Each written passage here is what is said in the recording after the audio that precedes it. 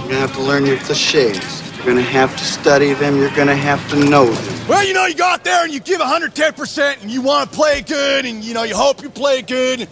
I think we play pretty good tonight. Well, there's no I in the word team, and this is a team effort. 10-5 touchdown. Oh, man, you just got to play one game at a time and go out there and give 110%. All right! Play ball. Get your motor running, sports movie fans, and thanks a lot for downloading the 45th conversation in the Scoring at the Movies series. Every 2 weeks, we analyze old flicks that feature balls, bats, sticks, gloves, and in some cases, steering wheels. And we spoil every quarter mile of them. I'm the Corona-tolerating double agent who relies on performance-enhancing NOS and has a big old crush on Jordana Brewster, and I did back then, Ryan Ellis. And here's my street racing brother, who never narked on nobody and lives his life 0.4 of a kilometer at a time. I can't do his voice, I'm sorry. Chris DiGregorio. Thanks, Ryan. Are you saying you don't have a crush on Jordana Brewster anymore? I did, back then, for sure. Not anymore? I haven't seen her in a while. She hasn't been in these movies for a little while. She's going to be in the one that comes out in a couple of months. She is one of those actresses that has become, if anything, more attractive with age, I think. Interesting that you didn't choose to go for the musical approach to that, the get your motor run and I mean, you're the vocalist of the two of us. I would have thought that would have been a perfect... That would have been too easy if I actually sang it. Yeah, fair enough. That was part of the point. I had a whole thing going about how I was late because I had to stop to race for Pinks on the way over and lost, but the winner didn't want my car because it's such a piece of crap. But I realized it didn't really make sense because they wouldn't race me anyway, so the logic of it just all fell apart. And if we learned anything from watching this movie, it's that... And we did not. We did. But we know now that street racing and any telling of street racing needs to be airtight in its logic or storytelling. Otherwise, it's not going to make it onto the screen, right? Because if there's one thing this movie does well, it's tell a well-drafted, well-rounded, well-thought-out story that'll really bring you to tears by the end of it. We did Point Break 2 weeks ago, and now we're doing this movie. It is a theme month. This was also free. Well, for me it was, at least, on Crave here in Canada, so that's one reason why. And I didn't even realize when I suggested we do it that Fast... We talked about this upstairs. 10 now? Fast 9. Well, all right, Fast 9, but it's the 10th in the series because of Hobbs and Shaw last year. It comes out May 22nd of this very year. Point of order. Every time you mention what streaming service we watch the movie on, just make sure that we put in a little pause there so you can edit it out unless Bell Media decides to throw you a little sweetener for the free advertising. They've come through for us, and even movies I've done with Bev, but especially you and I. We've done a few that I saw there and thought, why don't we just do this one when it's free on demand? I didn't know it was going to be free on demand. And this is a great example of that. You're really giving a lot of detail about the deeply thought out I haven't done this before. If I can find something for free, I will use it if it applies. And that goes for both of the podcasts, this one and the one with Bev. Okay, so this is a movie, or at least a series, that loves beer. We do not have the Coronas, but we both have a beer. This is the first time I've drank a beer in a long time. What are you drinking first? I went with the Red Racer IPA because I thought that was a cute little tie-in to this. And then you asked me if I had any Corona, and I thought, damn it! How did I miss that most obvious tie-in? But I do have a Mill Street Organic, which is even better anyway. So it's here we go. Ready? Oh, I was a little sooner than you. I wanted to pace it out a little bit there. But it's like you always tell me anytime I come over, is that I can have any beer I want, as long as it's a Mill Street Organic, right? It's the one we have the most of up there. Yeah. I will put in the old frosted glass. And then you hand me Bev's beer and tell me it's hers and to enjoy it very much. Was it Bud Light with lime or something else like that? Or one of the shitty old ones with lime? Lime does help beer, I will admit that, including Corona. That is one of my favorite moments in this movie. Do you want to come in for a beer? Paul Walker's head poking back behind the bush. Like, yeah, sure. And he doesn't go to the fridge to get him a new beer. He gives him the open, sucked-on beer from Vinny. Yeah, from Vince. Nobody needs to have babies in this series, by the way, although eventually babies would come, especially with Paul Walker and Jordana Brewster's characters, because Vince is the biggest baby in the world, at least the first half of this movie. Not that I need to be clear on any point of story in any of this movie, because it's purely an excuse to throw up a lot of cars and ass on the screen. It's like the answer to the question, what if cars with exhausts that made a lot of noise and undercar LED lighting were really cool instead of just really obnoxious? That's the question this is trying to answer. The underlighting thing I think is okay. Well, I'm not a car guy, and I do find this movie incredibly obnoxious, and really the whole series, to be honest with you. But the underlighting thing, I can get behind that. I would never use it myself. But when you have cars that look as cool as this, and people as good looking as people, especially like Paul Walker driving them, I can get behind that. If you put a little undercar lighting under the Kia, maybe slip into a pair of Michelle Rodriguez's shorts, I think you could pull it off, Ryan. Not the It's worth a shot. With that little segue, I totally freaking forgot what the hell I was going to talk about to begin with before I went off the tangent. Well, did you like the movie? Because I had not seen this movie since 2001 when it came out in the theater. I looked at my old notes. I gave it a 6 out of 10. I'm going to say right now, I would give it now more like a 5 out of 10. Yeah, Maybe fair. because I find this series to be irritating and obnoxious, and I know some people that said this is their favorite series of any of them. I assume she means Star Wars, Back to the Future, Godfather. Yeah. That's fine if she likes this one the most, but I don't get it because it's got to be really stupid. The Rock definitely helped the series when he came in, I think in Fast 5. No doubt about that. Some of the other actors have helped out too and made it even better. Unfortunately, they lost Paul Walker during the filming of Furious 7. I was never a big fan of his, but don't want to see the 40 or whatever year old guy he was die. But I just don't really care, I guess, in the end. Well, the thing you're going to hear in the sequels, you don't really hear in this one, I guess, is family, family, family. And, of course, drinking Coronas when they're celebrating. That is a theme that is just over and over in these movies. And that's fine. I guess that's supposed to make you care, but I just never really have. Well, yeah, this movie I don't think does a great job of making you care about much of anybody or anything. Is this the 5th highest grossing franchise in history now or something? That makes sense. I don't know if it actually is, but it's got to be up there. Well, I've got some numbers right here. Every one of the movies in this series has succeeded. The only one that didn't pass $200 million worldwide, I don't even mean adjusted for inflation, I mean actual money, was Tokyo Drift Part 3, which didn't have Diesel and didn't have Walker. Right. And it still succeeded, just not as much as those ones. Hobbs and Shaw last year did very well. The Fate of the Furious and Furious 7 made over $1 billion worldwide. And Hobbs and Shaw, for a spin-off, did have The Rock and Jason Statham, who are very beloved in the movie business, did extraordinarily well. One of the most successful in the whole series as well. Years ago, I think before Hobbs and Shaw came out, I read it was definitely in the top 10 of movie franchises. Well, that makes sense, because there have been so many of them. It's not as big as Harry Potter, not as big as Star Wars, but definitely bigger than some of the other ones I just said, like the Back to the Future. There's only been 3 of those. There's no way that's higher ranked than this. I guess Bond probably outdoes this. It must, with all the movies they've had. Especially if you adjusted it for inflation. It's kind of tough to criticize the franchise or no, it's not. Okay, well, it undercuts the criticism then, let's say, of any one movie in the franchise because you point out all the flaws, and there are many. But at the end of the day, they're making these movies to rake in dough. Ain't nobody out there that's arguing that any movie in the Fast and Furious franchise is doing it because it has a story to tell or because they're looking for awards or anything. It is purely a money grab. There is one person, Vin Diesel. Oh, well, Vin Diesel really does think these movies have been worthy of Oscars. Maybe technically some of them would have been. The more recent ones were worthy of sound he really effects. said that? I've read that. People say that his That's ego's worrying. just that big. Vin Diesel's one of those people I think his guy's head up his ass about his own career. Look at the way he's feuded with The Rock, who, for all of his success, doesn't seem to have ever really let it get to his head. I don't think so, anyway. When he was a wrestler, he wasn't like that, and apparently not as a movie star. Yet they have a feud going, so if I'm going to side with one of them, it's probably going to be The Rock. The Rock at least has a sense of humor about the movies he's done that are crap. He'll make fun of himself before anyone else. I hadn't heard that before about Vin Diesel, but it's interesting to hear because, as I understand it, the only reason he ever came back to the franchise to begin with was because his first reappearance, which I think was like a post-credit to Tokyo Drift or something. 3, yeah. He missed only 2 Yeah. fully, and he was barely in 3, but he was enough you can call the only one they actually missed being Part 2, which did have Walker. And then Walker missed 3 because he wasn't in it at all, and he died while they made Part 7, so he won't be in the rest of them. But he had been in all of them other than 3, so it was really more his series. It was. And the only reason, like I said, that Vin Diesel came back to begin with at the end of 3, even for that little post-credit sequence. To make the money. I can't do that voice. You can't do it. You're going to hurt yourself. I can see it in the eyes. He wanted the rights to the Riddick franchise. Right. They agreed to give him those rights if he would come back to do that little cameo at the end. And I guess at that point they started backing up dump trucks full of money to him. He's not made of stone! Uh-oh, what did I say? I said the internal thing loud and the external thing soft? Well, Diesel in this time frame made this movie, and he made Pitch Black the year before. Which I actually enjoy a lot. Pitch Black is not bad. Yeah, the sequel's terrible, but the first one's Chronicles solid. I saw it again the second time only a year or so ago. It's all right. The other one he made in this time frame would have been Triple X. And the one he wanted to do of the 3 of them, why he couldn't do at least 2 of them, I don't know. Maybe conflicts in schedule. But he didn't want to do this one badly enough to continue doing it. I'm sure he enjoyed it. Obviously, he must have enjoyed it if he came back to make this many, and now this is pretty much all he does anymore. He's obviously the voice of Groot in the Marvel movies. And God knows the voiceover sessions or his recording of Groot must just be strenuous and endless. In fairness to him, apparently he does the foreign I Am Groot as well.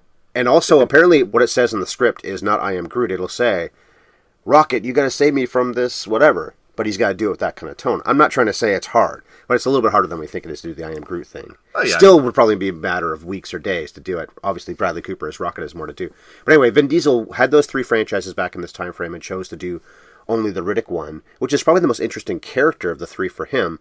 But it's the movie that was the biggest failure of those 3 at that time. Triple X did quite well around the same time frame. But he came back to that franchise, too. And then started skiing through the jungle, or whatever the hell, in the most recent Triple X movie, which was the most ridiculous and unnecessary return to a franchise I can remember. That's the problem with this series. And I know that person I mentioned a few minutes ago who loves these series wouldn't agree with this statement at all. And that's not so true about this first one. But as they've gone along, they got so ridiculous. I guess they know they are, although maybe Vin Diesel doesn't know that they are. The directors must, the writers must, The Rock and the other actors must. But they got to be so dumb, and that's one reason why I've only ever seen all of them one time, except for this one, I don't think ever on the big screen. I've either seen them for free, or I've rented them, or gotten them from the library, whatever. Is that it's just so absurd, but not silly enough. We talked about Point Break 2 weeks ago as a silly film. Maybe the filmmakers didn't think it was silly, but we can appreciate it on a relatively serious level in the bank robbery stuff and the chase scenes and all that. But then also Keanu Reeves' performance is not far away from being absurd and even bad. Gary Busey. Gary Busey, though, does redeem the movie a lot. And Patrick Swayze's great in that film, actually. Yeah. If anyone went into that thinking Point Break was going to be silly, it was Gary Busey, 100%. Probably so. And here's an unofficial remake of that. Yeah. It's the same storyline, really, right down to letting the guy go at the end. Brian O'Connor lets Dominic Toretto take the car he owes him. That's one nice payoff, good writing there, where he owes him a 10-second car, even says that, gives him his keys. Dom drives off. Brian's left holding his dick in his hands while the cops are coming, and the movie just goes to credits. Yeah, strangely explicit scene for a PG-13 movie, too. Just him not jerking it, though, that's why. It's not erect. He was flaccid. Yeah. That was it. Right. But this seems like such a non-ending. I guess they must have thought they'd make a sequel at that point. But this wasn't really the time when you made sequels absolutely for sure if a movie succeeded, the way it's been since, I don't know, maybe 4 or 5 years after this. Maybe I'm wrong about that. I guess sequels are pretty common, weren't they? But it just ends without really being over with. They must have realized they'd make more. And Walker, I don't even know how 2 goes, but he had to deal with other people in the next movie. Maybe that makes some sense, but his resolution with Dom is just not done. And had Diesel not been reinterested in these movies or been given a truckload of money, he's not made of stone, then their story wouldn't have been finished. And God help us all if we didn't get a resolution to the story of Dom, what's his name, Toretto? Because I would not be able to sleep at night if I didn't know how his story ended. Well, the new one, I don't think this is giving anything. No, it's not giving anything away. It's been in the trailer. John Cena is his brother. Yeah. Which I like a lot. We're going to have twins at some point. Vin Diesel's going to play 2 guys. It'll be Dom and Fred or something like that. Fred Toretto. It'll be the high-pitched version. Hi, I'm Fred Toretto. I hate you. I also hate John Cena, our older or younger brother. So he'll be small, skinny, have a ton of hair, and a super high-pitched voice, and that'll be Fred Toretto. And his head won't be directly up his ass. That's right. You pointed out something really important, especially since we did Point Break last, in that it's a stupid concept, a silly movie that seems to think it's a serious movie.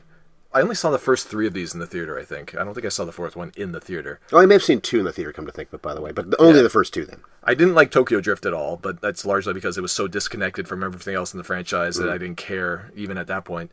The second one I liked a lot more than this one, because it seemed to accept that, okay, our movies are kind of like a little bit dumb, and we're just here for flash and show, and so guys like Tyrese and Ludacris in that movie added a little bit more levity to the franchise than Paul Walker is able to inject, or Vin Diesel certainly is able to inject. But this first one, it's trying to be like a grizzled cop movie with a really silly concept, and it doesn't have any of those characters like Gary Busey in Point Break that are injecting those kinds of goofy lines into it ever. Right. Ted Levine is the closest thing. So the guy from Silence of the Lambs, the bad guy in that movie.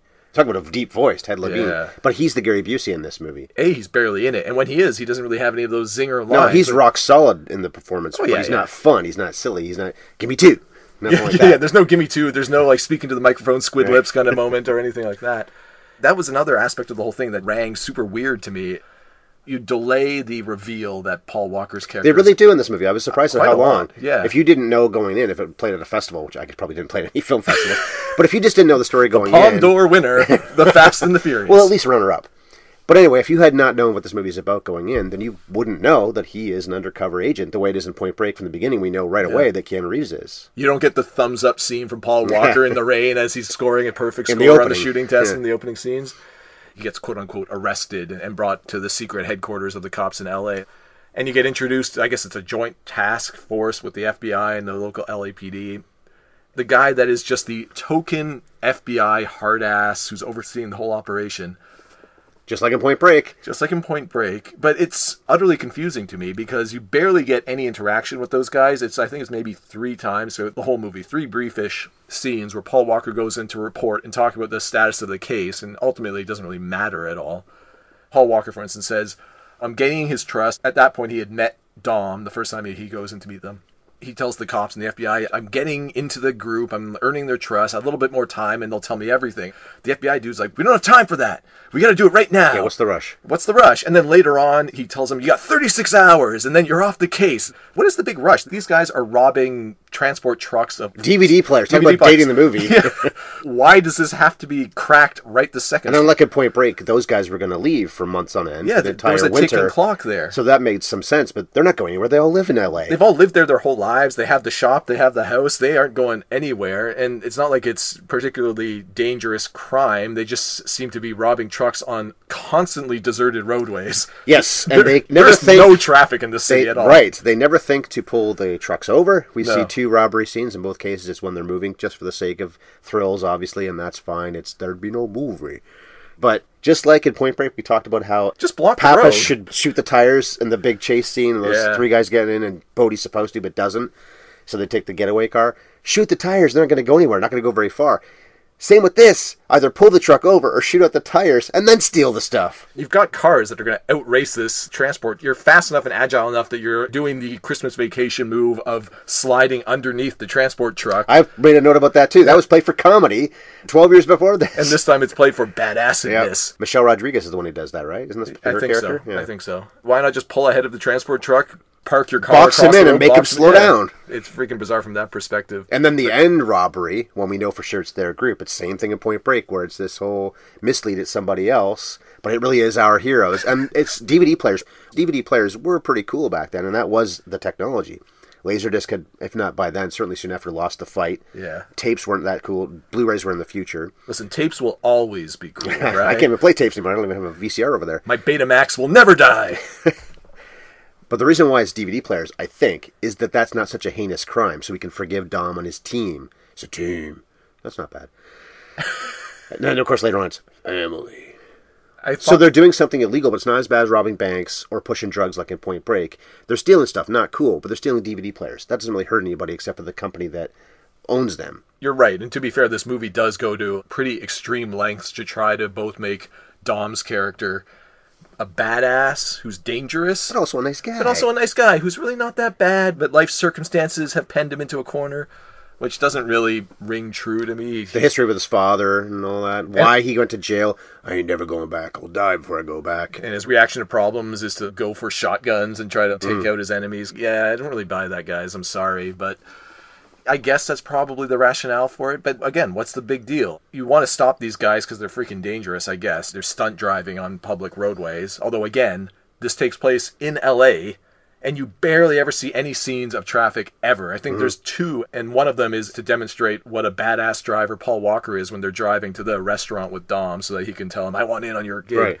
And at that point, all I'm thinking is, God, man, Paul Walker's a total dick. Everyone's just trying to get somewhere on this highway, and he's cutting into oncoming traffic to try to impress Dom, risking innocent lives on public roadways. When they do the street racing scene, there's really only one I can think of, which is Sergio Leone-esque in how long it takes to actually get to the race. There's a huge build-up. Yeah. It's like that kind of stuff in Good and Bad, the Ugly, where the shootout takes seconds, but the build-up is about 912 minutes. You mean but same with this, where they block off all the roads, and Okay, it takes yes, forever yeah. to actually get through the race. It's a quarter mile with these fast cars. That would take a few seconds to do.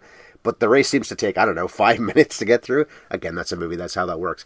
But when all those people are blocking off the side streets so they can race in the first place, definitely in LA or any city, people are going to get there to go straight, turn left, turn right, start honking horns, being a pain in the ass. Oh, yeah. Those who have cell phones are going to start saying, I can't get through here. I'm trying to drive Calling the here. cop, trying to drive here, man. And they would have to block off the streets for a long enough time that would have got broken up before. Yeah. And I had a nutshell. My nutshell actually now is... Oh, yeah, nutshell it. Go, Speed Racer, go. But my nutshell was going to be... What are you doing? Nutshell it one more time. Sing this for me. Get your motor running. Bam, bam, bam, bam, bam, bam. Head out on the highway. There we go. Steal some DVD players. Exactly. There you go. That's your nutshell. But my original nutshell was going to be, the hell with these guys. They should go to jail, all of them. They're Yes. tying up traffic. It's dangerous. This isn't fun. It's just dangerous. I'm 46 years old now, Stanley, so forgive me for that. We hinted at this when we talked about doing this movie, and certainly when we talked to each other, no two people were less equipped to talk about this movie in the way that fans deserve to talk about it, because we're both crotchety, middle-aged white guys that drive pretty basic cars. I know a little bit about how cars work, but the extent of my mechanical history with a car might be replacing a flat tire, filling up my windshield washer fluid, and replacing the odd windshield wiper itself. And that's about it. I've done 2 of those 3 things. No, I guess I've done the tire thing, but don't know how to do it, really. Yeah, so talking about souping up cars and street racing, maybe not terribly qualified.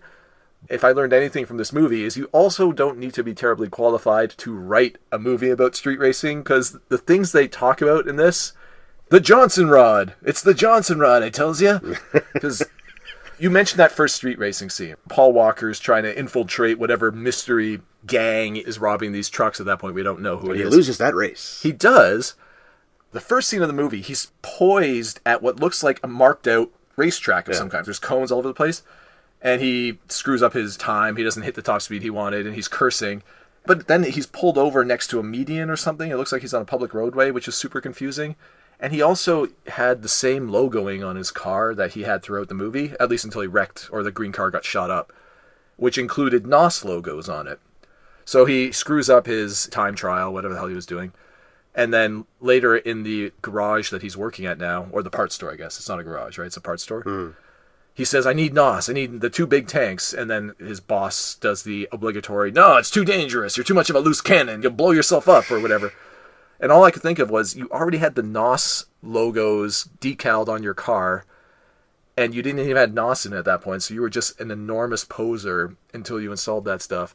I also realized that everybody in this world, according to this movie, just likes to put logoing and decals on their car to indicate what parts they put in. Car after car is just a laundry list of the part suppliers. Helped pay for the movie, probably. I mean, 100%. It was just hilarious to me. So anyway, he installs the NOS into his car, and then he's going into this race against Dom, and he punches both NOS canisters. And of course, it's 2001, so you have to highlight the height of 2001 technology, including the laptop that he has for some reason set up next to him that is flashing warning signs at While him. driving. While driving. That's also dangerous. And he just ignores it anyway. The thing says manifold failure, and the manifold is like the air intake or exhaust. So it's like the thing on the hood of your car or down to the exhaust of your car. When the thing flashes manifold failure, and then he's like, oh, shut up, and then he punches the second NOS tank anyway. The floor plate on the passenger side of the car that starts spraying washers and bolts comically all over the place, and then the floor just falls off the car. Starts sparking everywhere. If you fire up NOS, it's injecting oxygen, essentially, nitrogen. Steroids for cars. Well, it is, because you get it hot enough, it breaks apart the molecule, and you get more concentrated oxygen into the combustion chamber, so it burns more efficiently, and it burns hotter. Is it nitrous oxide? Yeah, N2O. So it breaks down into 2 parts nitrogen, 1 part oxygen, but it's still more densely oxygenated than the air. It fires the stuff harder and hotter, so the pistons will run faster, and the car will go faster, right? You'll get more torque out of it. So what will normally happen is if you screw up the calculations on installing one of these things, you'll crack the engine casing, or you'll crack a piston or something. But you're not going to explode the floor off of your car.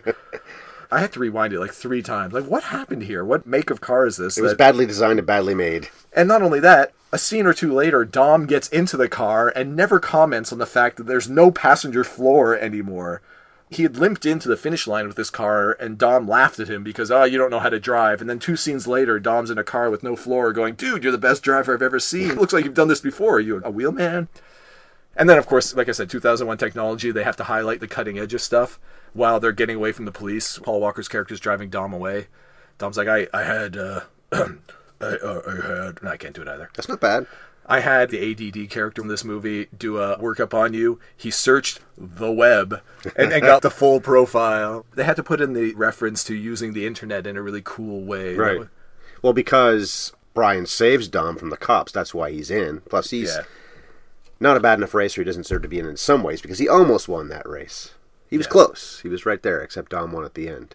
The other guys weren't even close. The one guy who's going to get 2 ladies at once. And then in the end, he got no ladies at once. Yeah, that's a feeling I know too well. Well, you talked about the screenplay. So Gary Scott Thompson, Eric Berquist, and David Ayer. That's a name we know. He did Training Day that same year and has written other pretty big movies. I wouldn't say a ton of them are great. He generally tends to write crime / cop movies. I guess that's what Brian becomes. He becomes a criminal, and of course in the first movie he's a cop. Until he fully gets in with the group, and I don't think he's even a cop anymore by the 4th or 5th one, whichever one it is. Rob Cohen directed. This is the guy who did both Dragon, the Bruce Lee story, and Dragonheart, but never was involved in this series again, despite the success. The movies got more silly, probably better made than this one was, maybe a little bit more sensible than this one was, although probably not. I was just surprised to see that. I would have thought maybe he'd be a producer on some of the other ones, but he was not involved anymore. But those guys who wrote the screenplay, gotta blame them for this. Some really terrible dialogue. Things like, "What's up with this fool? What is he, sandwich crazy?" Well, he does love his tuna, Did right? Sam back there write that line? "Yeah, I'm hungry. I'm sandwich crazy." What is that? It's a terrible line. It's just not even remotely close to a good piece of dialogue. That was a Vince line, right? I think it's Vince, right. Not even well delivered either. He shortly thereafter had one of the best lines of the movie that I legitimately enjoyed was, "You should go to Fat Burger. You can get burger, fries, and drink for $2.95. I'm like, that's just good advice. Fiscally sound meal planning right there. Thank you, Vince. I'll take that under advisement. Well, looking at Brian O'Connor's body, he's eating a lot of tuna sandwiches, but no crust. Maybe not quite this era, because Breaking Bad was around 10 years later, or something like that. And there's no crust in that series either. Walter takes on that trait. One of the criminals doesn't want crust in his bread, and neither does Paul Walker in this film. I'm a big crust guy. You get a fresh loaf of crusty bread, that's the best part. I could eat that all day. I've talked before about bacon and really good grapes, and donuts would be my I'm going to die food. If I'm going to die in a week or a day, I'd eat those things constantly, like Homer. Just throw in crusty bread to that mix. Your 3 go-to things at the same time? Bacon, grapes, and what was the third? Donuts. That is a melange that I don't know if I want to wade Well, we're into. talking about if you're going to die. That day or very soon.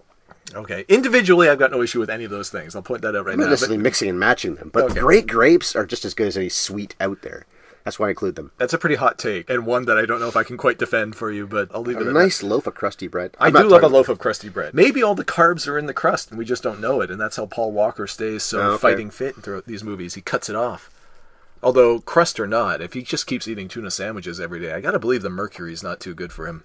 Maybe my favorite segment of this movie, most of what I liked about it might have just taken place in this first 5 to 10 minutes. I talked about that Fat Burger line and the exploding floor plate in the car for some reason. And that moment where he's ordered the sandwich and he's waiting for it. He's sandwich crazy. Well, he's sandwich crazy. But at that point, he hasn't met anybody except Mia. We only get a very brief bit of dialogue from Vincent and his buddies about the new parts guy or something they say, and he's been here every day for like the last 2 weeks ordering the same sandwich. So they don't know who he is. We haven't really been introduced to his backstory yet, so we don't know a lot about him. He's waiting for a sandwich, and Dom is in the back room. No dialogue for a while for him either. He's just the mysterious, imposing figure at that point. Rob, make me mysterious. I can't do his voice. I'm going to keep trying, but... It sounds like something, but it doesn't sound like Vin. So at that point, you don't know who Dom is necessarily, but he gets up to go to the fridge and just get a can of Coke or something.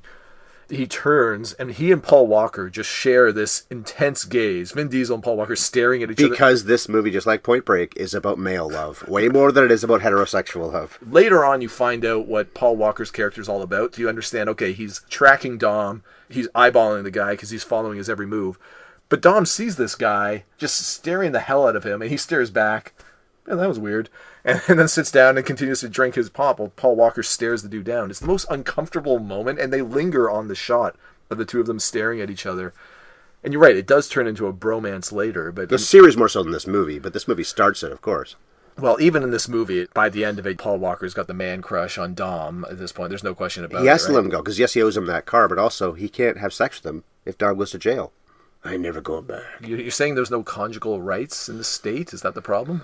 He can't take that risk. Yeah, that's true. Paul Walker is not willing to take that risk. And maybe that's why he tells Vin Diesel earlier in the movie. Dom says to him at one point, after he finds out that Brian is going to date his sister, if you break her heart, I'll break your neck. And Brian says that's not going to be a problem, or that's not going to happen.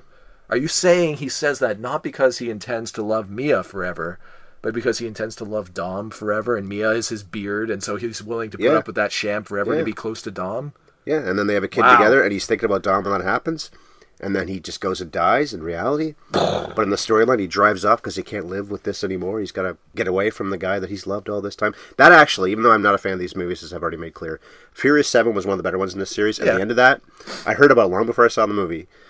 And then when I actually did see it, I didn't cry, but I was pretty touched. And the way that they made Paul Walker still be alive in those movies, because he died during filming. They used his brothers and they used visual effects. In that last shot, when he smiles at Dom and they part ways and then the movie goes to credits, when you watch that closely, you can see that it doesn't look quite real, but it's close enough. It's not like his face is hanging there midair. They make it work quite well. But it must have been from some other scene where he was just smiling. Yeah. But a good way to end his character. So I'm making fun of the fact that they want to be together all the time. But the way they actually play it out was pretty touching, because they have to acknowledge we're not going to have Paul Walker in any other future movies. Of course. To let him drive off on his own.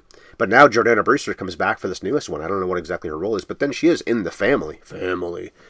So I guess it makes some sense. And maybe they're going to just say that Brian has died. Maybe they're going to say he got cancer, or he can't be a cop anymore and die on the job. But anyway, maybe they're going to acknowledge that that's why she's back with her brother, because her husband and her son, well, then again, her son should still be alive, but her husband, I don't know. We don't know yet. The movie's out in May, but I'm just speculating here. I'm putting more thought in this movie than they did. The beautiful mind-esque sequence of calculations that's going through your head right now as you're trying to puzzle through the potential future screenplay for Fast 9. You can make fun of Paul Walker's performance in this movie, and I think... And you should. He was never a great actor. He's really funny in Pleasantville, which Bev and I covered a couple of years ago. I love him in Pleasantville. He is. Although, then again, this same year we mentioned Ted Levine. Ted Levine is the bad guy menacing Paul Walker. And I forget their names now. One of them, Steve Zahn, and Lily Sobieski in Joyride. Pretty good thriller. If you haven't seen it, I'd recommend checking that out. Very same year as this, 2001. I have never And Walker's okay in that, but he was never the greatest actor. So when he died, it's one of those, I didn't wish for the guy to die. It's a sad story, but it's not like we lost some great thespian the way we did when Philip Seymour Hoffman died. Of course. Might be his polar opposite, actually, physically and talent-wise. Yeah, in both respects.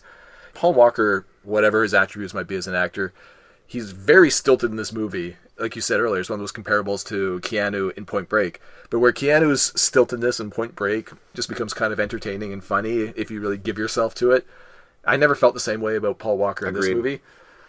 Vin Diesel's performance is better, but it's still weird because he doesn't quite have the range to pull off some of the emotional pathos. There's various points where the screenwriters want you to get behind him. I beat the tar out of this guy with a wrench because he nicked my father on a professional... And the father died, yeah. Yeah. Not a terrible backstory, not a terrible reason for why he would go to jail. No, but I just don't think he pulled it off as an actor quite. Well, true. He's actually quite good in Saving Private Ryan, one of his first movies. People love Boiler Room a couple years after that. I do. I don't remember that. I saw it once. I don't remember that movie that very well. And he does a good job with the voiceovers with Groot and, of course, The Iron Giant, which is a really good movie. But most of his career, he's not been a particularly great actor. The Last Witch Hunter, which is a stupid movie. Okay. But his performance, I like a lot in it because it's kind of like Nicolas Cage level weird almost. But neither one of them is great, and their performances in this movie in particular are more than worthy of making fun of, as is their characters' relationships. But one of the most touching things I've seen in recent years is after Paul Walker passed away. The end of Fast 7 is very touching in itself. But hearing Vin Diesel speak about Paul Walker as a person and their relationship behind the scenes, that will make you tear up more than anything else. I believe it, yeah. And you mentioned one of the themes throughout the franchise is family and all of that. And say what you will about the cast, I do not like Michelle Rodriguez and basically anything she's done. Well, she knows how to snarl. She was really getting that down back at this point. Oh, man. Tell me about it. And a movie that we actually might cover this year at some point, because it'll be 20 years old this year, is Girl Fight. It's her debut. Never heard of You haven't heard of it? She's a boxer in that. Karen Kusama, the director, has been back with a few movies, including The Invitation, a pretty good horror film, which is on Netflix, The Invitation. But that was, I think, the first for both of them. Certainly the first for Rodriguez. And that was a good role for her to be the snarl and the tough ass and everything like that. Yeah. I'm not a huge fan of hers either because of that, but she's been better in more recent years. She missed 2, 3, and 5 in this series, and she's been back ever since. Has amnesia. She's been a bad guy and a good guy, and God knows what else. She has sex scenes with Diesel in this movie. They were dating for real, I was reading, during this movie. Were they really? That's what I was reading. Oh, good for them. But I'm not a huge fan of hers either, I agree with that. And Brewster, even though she's so cute, is not a very good actress. Most of the guys in that gang, I don't think they're particularly great either. The best one of the group might be the younger kid that's got the ADD. Chad Lindbergh, yeah. Yeah. He was in October Sky, which I've talked about a few times in the last few years. Yeah, he's one of the 4 boys in that, along with Jake Gyllenhaal. Yeah, and then I guess he died, right? Because I took a note when the movie was almost over and saying, why was he never in the future movies? I looked at his resume and he's not in any of the sequels, but I guess he's supposed to die, right? He's supposed to die. I think that's supposed to precipitate the whole thing at the end where both Paul Walker and Vin Diesel go chasing. They have to go after Tran, yeah. Johnny Tran. So whatever you might think about the group individually and their performances or abilities as an actor, one thing I totally would buy, especially once you start watching later movies where they're all back together, is that as a group, they legitimately like each other and that family thing comes through. But that's one of those things that benefits the vibe of the movie a little bit, is that you get a sense that when you're having those scenes with the barbecue out back and they're having beers, and Vinny's being a big suck, of course, and he comes back later, but... And he kisses Dom in the head, doesn't he? That's a bit of a nice touch. That felt very Godfather-esque to me. Hey, man, I'm sorry I was a baby. You were right. You're still the big, bad daddy of the group, and I'll behave myself kind of thing. And also, Dom, since he seems to be in love with Brian through this whole series, maybe he appreciated that the guy was kissing him on the head in the first place. It could be. Smoocheroo. And Vince is the one who's hanging up the side of that truck at the end. Yeah. Just make the truck stop somehow so you can save your buddy. Having his arm almost ripped off. I guess Vince just lives. We don't really... Do we get a payoff on that? He gets airlifted out by the paramedics. Right. You're left to assume he lives, right? But that's Back to the Future Part 3-esque at the end. Pretty exciting, except in Back to the Future Part 3, they have to keep on that train. And I guess the point in that sequence, which I love, the Back to the Future movies are 3 of my favorites ever, especially the first one, but even the other two. The climax of the first one is one of the greatest ever, but the one on the train at the end is great too. And I think this is aping that in a lot of ways. The same kind of thing where somebody's hanging off the side and we gotta save him or he's gonna fall and die. Back to the Future 3, you're talking where the train's pushing the car to get it up to the speed. Yeah. Okay. At the very close to the very end of this movie is when Dom and Brian are racing, where Brian is quote-unquote chasing Dom, and they jump the tracks right in front of the that freight too, train. Which is also reckless and dangerous. You might that's get a what lot I'm of saying. people killed. That train would derail. They might kill a lot of people because you guys have to show off your penises. Exactly. When it comes to like saving Vinny off the side of the transport truck. And speaking of transport trucks, these are the most dedicated truck drivers I've ever seen. If a group of weird stunt drivers fired some sort of grappling hook line into the front of my truck and started grappling over in the midst of highway traffic, I'd just be like, nuts to this, and pull the truck over. You can have the DVD players, guys. Just take them. Exactly, yeah. Instead, this guy whips out the shotgun and starts firing away. He's going to murder these guys for trying to rob him. That's not really commensurate to the crime. Exactly. And he's reloading while driving down the highway and stuff. This is the first time I've seen this movie since it was in the theaters. In 2001, I don't think I got the same level of detail that you get watching an HD version of it now. This movie does not necessarily benefit at certain points from HD. And this whole sequence, because it's a rather long sequence too. It is, yeah. Once everything goes bad and Vince gets tangled up in the side of the truck and all that starts happening and Paul Walker shows up to save the day, Paul Walker bangs out the roof of his car. And then it cuts away to a wide-angle shot of the truck and the cars driving side by side with Paul Walker. And it's one of those moments where the stunt double is maybe 6 inches taller than Paul Walker, clearly is wearing a wig that only vaguely resembles Paul Walker's hair. Paul Walker jumps over to the truck, but then when he's hanging on the side of the truck next to Vince, the safety harness that he's wearing Was it visible? and the attached wire was not only visible, because I don't fault productions for the safety of their actors, and if you can hide it a little bit, fine. But there was an enormous carabiner attached to the side of the truck with a thick metal line that ran into Paul Walker's pants. I'm like, guys, you're not even trying to hide it at this point.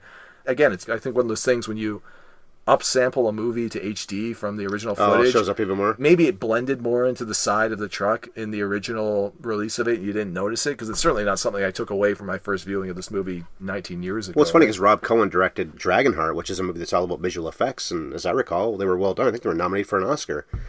This isn't really visual effects you're talking about so much, but visual effects would have helped that. Visually erase stuff, you can do that in 2001. Or just set it up slightly differently, or at least the angle of the camera slightly differently so that Paul Walker's body is blocking the safety harness that he's wearing. Going back to Point Break as a comparator again, the scene where Keanu jumps out of the plane to chase after Bodhi and he's not wearing a parachute. If you watch that scene now, again, in HD, you can see that the Keanu stunt double's body is weirdly turtled. His back is a huge Because an actual parachute, yeah. Because there's a parachute under the guy's shirt.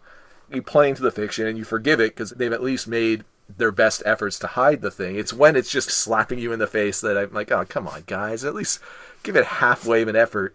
And it's the same reason why the whole Dom getting into the car with no floor and never making a single comment about that fact as they're chasing or being chased by police.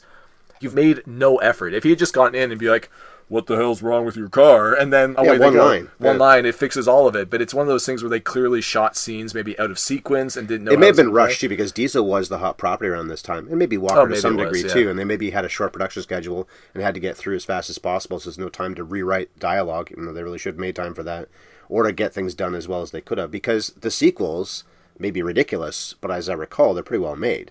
And they do get visual effects heavy because of some of the crazy-ass stuff they're doing. And if you've seen the trailer for the next one, wow, I don't think I'll see it on the big screen any more than the other ones, but it is impressively made by the looks of it. Yeah, but there's still something, and we've talked about, speaking of Keanu, the John Wick franchise as an example. I like all three movies, much like I like, as a stupid piece of entertainment, many of the movies in the Fast and Furious franchise. But my favorite is still the first one, because it's the core elements of what the franchise would become, done in the best way possible. That third one was pretty bloated. It was maybe the most impressive, but it's also way too long. Well, that's it. They get more impressive in their scale and their visual effects, but I think at a certain point you start losing the plot a little bit, or it gets to a point where it's so ridiculous that you're just like, come on, this is a step too far. Tilly agrees. Tilly agrees. She was nodding vigorously. When you get to the stage where nuclear subs are chasing cars or vice versa. They're going to space in this next one. If not this one, then definitely in Oh, time. it's going to happen. Yeah. They'll somehow find a way to launch a Chevy Chevelle into space. They're going Interstellar by 12.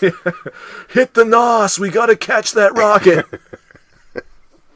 I really desperately hope that Elon Musk and Tesla or SpaceX integrates with this franchise some way, and you get a scene with Musk and Dom where he's saying, all right, if you hit this, that'll be the NOS on the booster rocket, and then this will be the whatever the hell on that booster rocket. Because that would be a fantastic synergy of real life and movie branding in And if one these shot. movies keep making so much money, then they're going to do big things like that without a doubt, because they keep on being giant hits no matter what happens, no matter how ridiculous they are. Yeah. So let me get some numbers out of the way. I should have done this long ago. The movie was called Wild Speed in Japan. Isn't that fun? I really kinda like applies that to more. the truck chase at the end, especially Wild Speed. Wild speed. Go baby. Wild Speed, go Wild Speed. It was released by Universal on June 22nd, 2001. It was a big hit, like we said. The critics didn't like it that much. 53% of them liked it. That's it. That is a Rotten Tomato. 5.4 to 10 is an average. And 74% of audiences, so they did like it. The reviews bottomed out with Part 4 in 2009. But then, I think The Rock joined Part 5, we said, right? That's when the money and basically the critical acclaim. I don't think any of the movies since then have had a Rotten Tomato. And that was Fast 5. So ever since then, for whatever reason, they took off making giant amounts of money. And the critics responded. Obviously, audiences did too. This was 14th in 2001 at the box office. Harry Potter, the first one, was number 1. Lord of the Rings, The Fellowship of the Ring, was number 2. Bev and I covered that many years ago. Ali, a movie we might cover one day. Maybe we'll wait till next year when it'll be 20 years old. It's, of course, a boxing movie, was number 41. And Hardball, which is a movie I've talked to you about several times. Baseball movie, Keanu Reeves is in that, was 62nd. That's a movie that I've liked way more in retrospect than I did the very first time I saw it. They shot Fast and the Furious all around L.A., not surprisingly. It's an L.A.-based movie. And there was a Fast and the Furious in 1954 by Roger Corman. So that infamous producer did that one, exact same title. Never seen that one. I'm sure it isn't quite the same budget or star power even that this one had. I don't even know who's in that movie. Yeah, how much NOS was involved in that version of Fast and Furious? Little less. Apparently, Roger Corman traded the name rights to the Fast and the Furious to Universal in exchange for access to some of Universal's stock footage, presumably for some movie he was making, which I thought was a really funny exchange to make. I would think if a big movie studio came to you and was like, hey, Roger, we want the title of the movie you made 47 years ago or whatever it was at that time, you would at least hold out for a little bit of money and not just a little bit of footage that they've got sitting around in the vault somewhere, but whatever's important to you. Fast and the Furious is a good title. Doesn't really apply to this movie, I don't think. They're not very furious. Oh, Furious George. And yeah, all the other cops and FBI agents are like, it's Dom and it's Dom's crew that are doing this. And Paul Walker's like, no, it can't be Dom, man. Dom is measured. He's very calculating. He doesn't lose his cool. He is the furthest thing from furious. Right. But he went to jail for killing a guy, or maybe badly wounding a guy, I guess it was. But yeah, that's right. Dom is not really furious. He gets furious at the end, I suppose. I don't know if Paul Walker when Jesse can, gets blown I away. don't know if Paul Walker can play Fury. Paul Walker playing Fury would be like Keanu Reeves playing emotionally distraught. Why can't I ever say what I mean? That would be I'm so furious. You are responsible for introducing me to something, the pitch meetings Oh, yes, right. bit on YouTube. I've been binge watching those. Highly recommend those, by the way. If you didn't hear what he just said a minute ago, it's Pitch Meeting, and it's by Screen Rant. Yeah. Follow them on YouTube. A lot of their stuff isn't that good, but just the Pitch Meeting stuff that Ryan George does, Fantastic. excellent. Some of them are hilarious, and he has some things that he goes back to, his catchphrases. If you watch them as much as I have, you could do some of them right in sync with him, because he does them all the time, but he always manages to make them, almost always manages to make them pretty funny. Anyway, go ahead. One of the things he often says, it's actually not one of his go-to catchphrases, I guess, but it's because the movie needs it to happen, or because the movie would be over if it didn't happen. Something that I thought throughout the movie is, why in the holy hell would somebody do this thing? Or isn't it super convenient that this confluence of events happened right here, right now? Super easy. Barely an inconvenience. Exactly. And of course the answer is always, 'cause the movie. Or the movie would be over if it didn't happen. And one of those instances is Jesse, right? The ADD kid.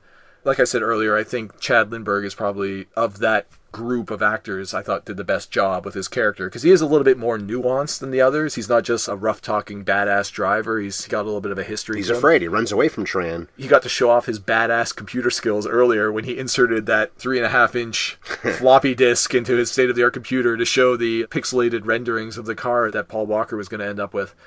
But yeah, once he runs away from Tran because he bet his dad's Jetta in a race and lost, he's in big trouble because Tran doesn't like that group in general and is now apparently pissed off at Jesse for not giving up the car when he loses the race. And later on, Paul Walker arrives at Dom's house, confronts Dom. At this point, Dom knows Paul Walker's character is a cop. He exposed himself while saving Vinny to get the airlifted medics in. So at that point, Dom goes back to his house, I guess, to get his shotgun? Paul Walker catches up with him. And Dom goes on a little bit of a monologue about how I'm all Jesse's got. The kid has nothing except me. I need to go find him because he's rabbited. He doesn't want to give up his dad's car, so he's taken off. He doesn't know what to do. Precisely at that moment, Jesse shows up with his dad's car, gets out, and is like, Dom, I'm scared. I don't know what to do. Tran and his snake pants wearing cousin show up with those Uzis that they love so much and mow Jesse down. You lose a car race, and the guy doesn't give you his car, so you murder him. Murder him is the next step. I would have thought that show up and say, like, give me your car or I'll kill you would be the next step. Kneecap him, maybe. Maybe, yeah. So let's think about the coincidence of events here.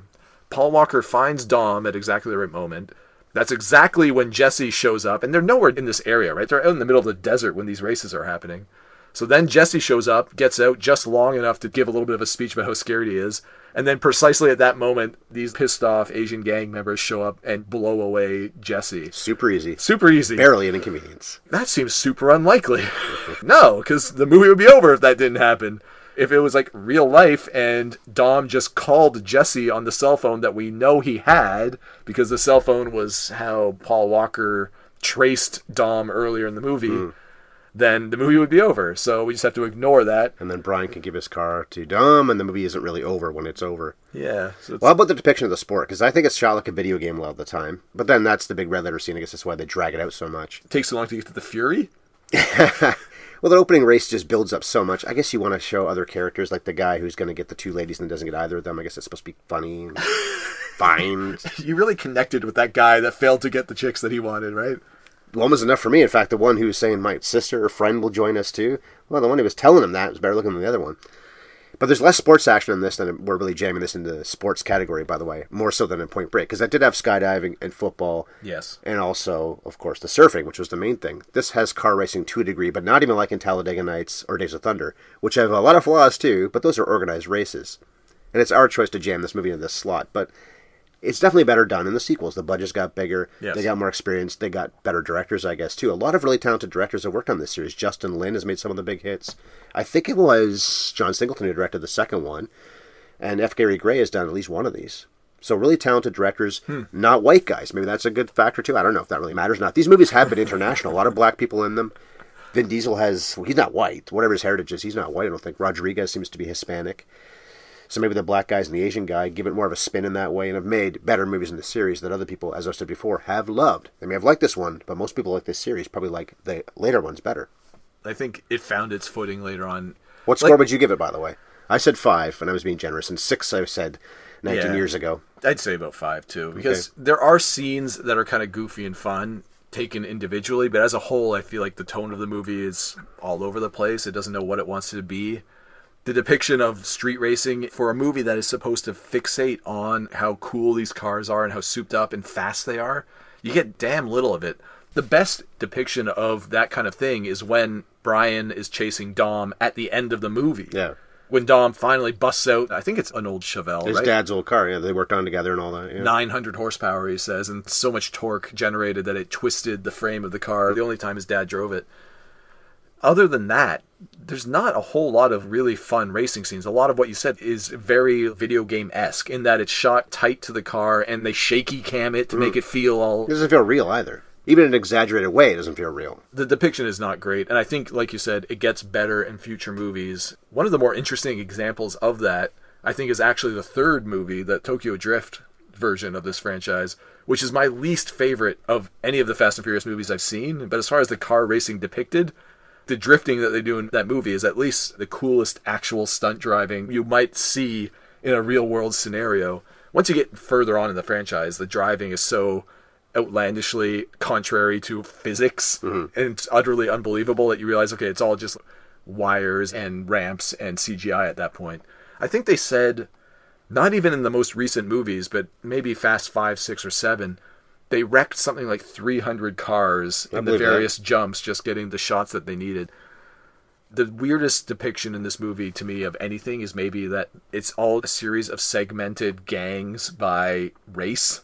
You have the Latino gang that has a group of racers. You have the Asian gang that we deal with a lot in this, and they're mostly bikers, but they have some racer cars. Of course, Dom's group is essentially all white. I guess Michelle Rodriguez is part of that gang. Diesel can't just be... I don't know what his heritage is, but he's not white, I don't think.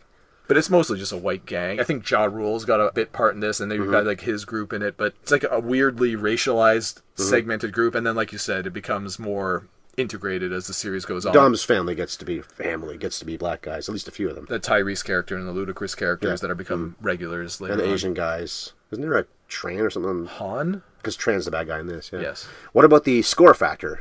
Walker is dreamy. He's a really good-looking guy, especially at this time frame. Okay, he is really good looking. And then you got Jordana Brewster. I think Michelle Rodriguez is really good-looking. You're not a fan. I'm not a fan of hers. But the biggest thing, okay, fair. The biggest thing about this movie would be the men in love. It's a sex fest, basically. So, just like Point Break, this movie does inspire some scoring. The sole purpose of this movie is to show off some hot cars and hot women, essentially. I was trying to keep track of how many shots specifically started at a woman's ankle and tracked up to her back and then zoomed out. You ran out of fingers, I ran out of fingers at a certain point, and God knows I can't count past my fingers, so it's certainly a scoreable movie, right? I mean, I'm not made of stone. How many sweaty scenes of Vin Diesel do I need before I lose all self-control? Just wait till The Rock comes in the series. Oh boy, in some ways fun, but definitely not our bag. Okay, but something that we're going to do in 2 weeks is our bag, and this man suggested it, and as soon as he did, I said, yes, we have to do this movie. So in 2 weeks, we'll be in March, and we're going to put our long shorts back on and work on our jump shots as we review Spike Lee's He Got Game. Well, you might put your long shorts on, Ryan, but I'm personally a big fan of the 1980s era of NBA, so I'll be wearing my short shorts and practicing my Larry Bird jump shot. They did have short shorts, didn't they? Yeah, I'm looking forward to this movie.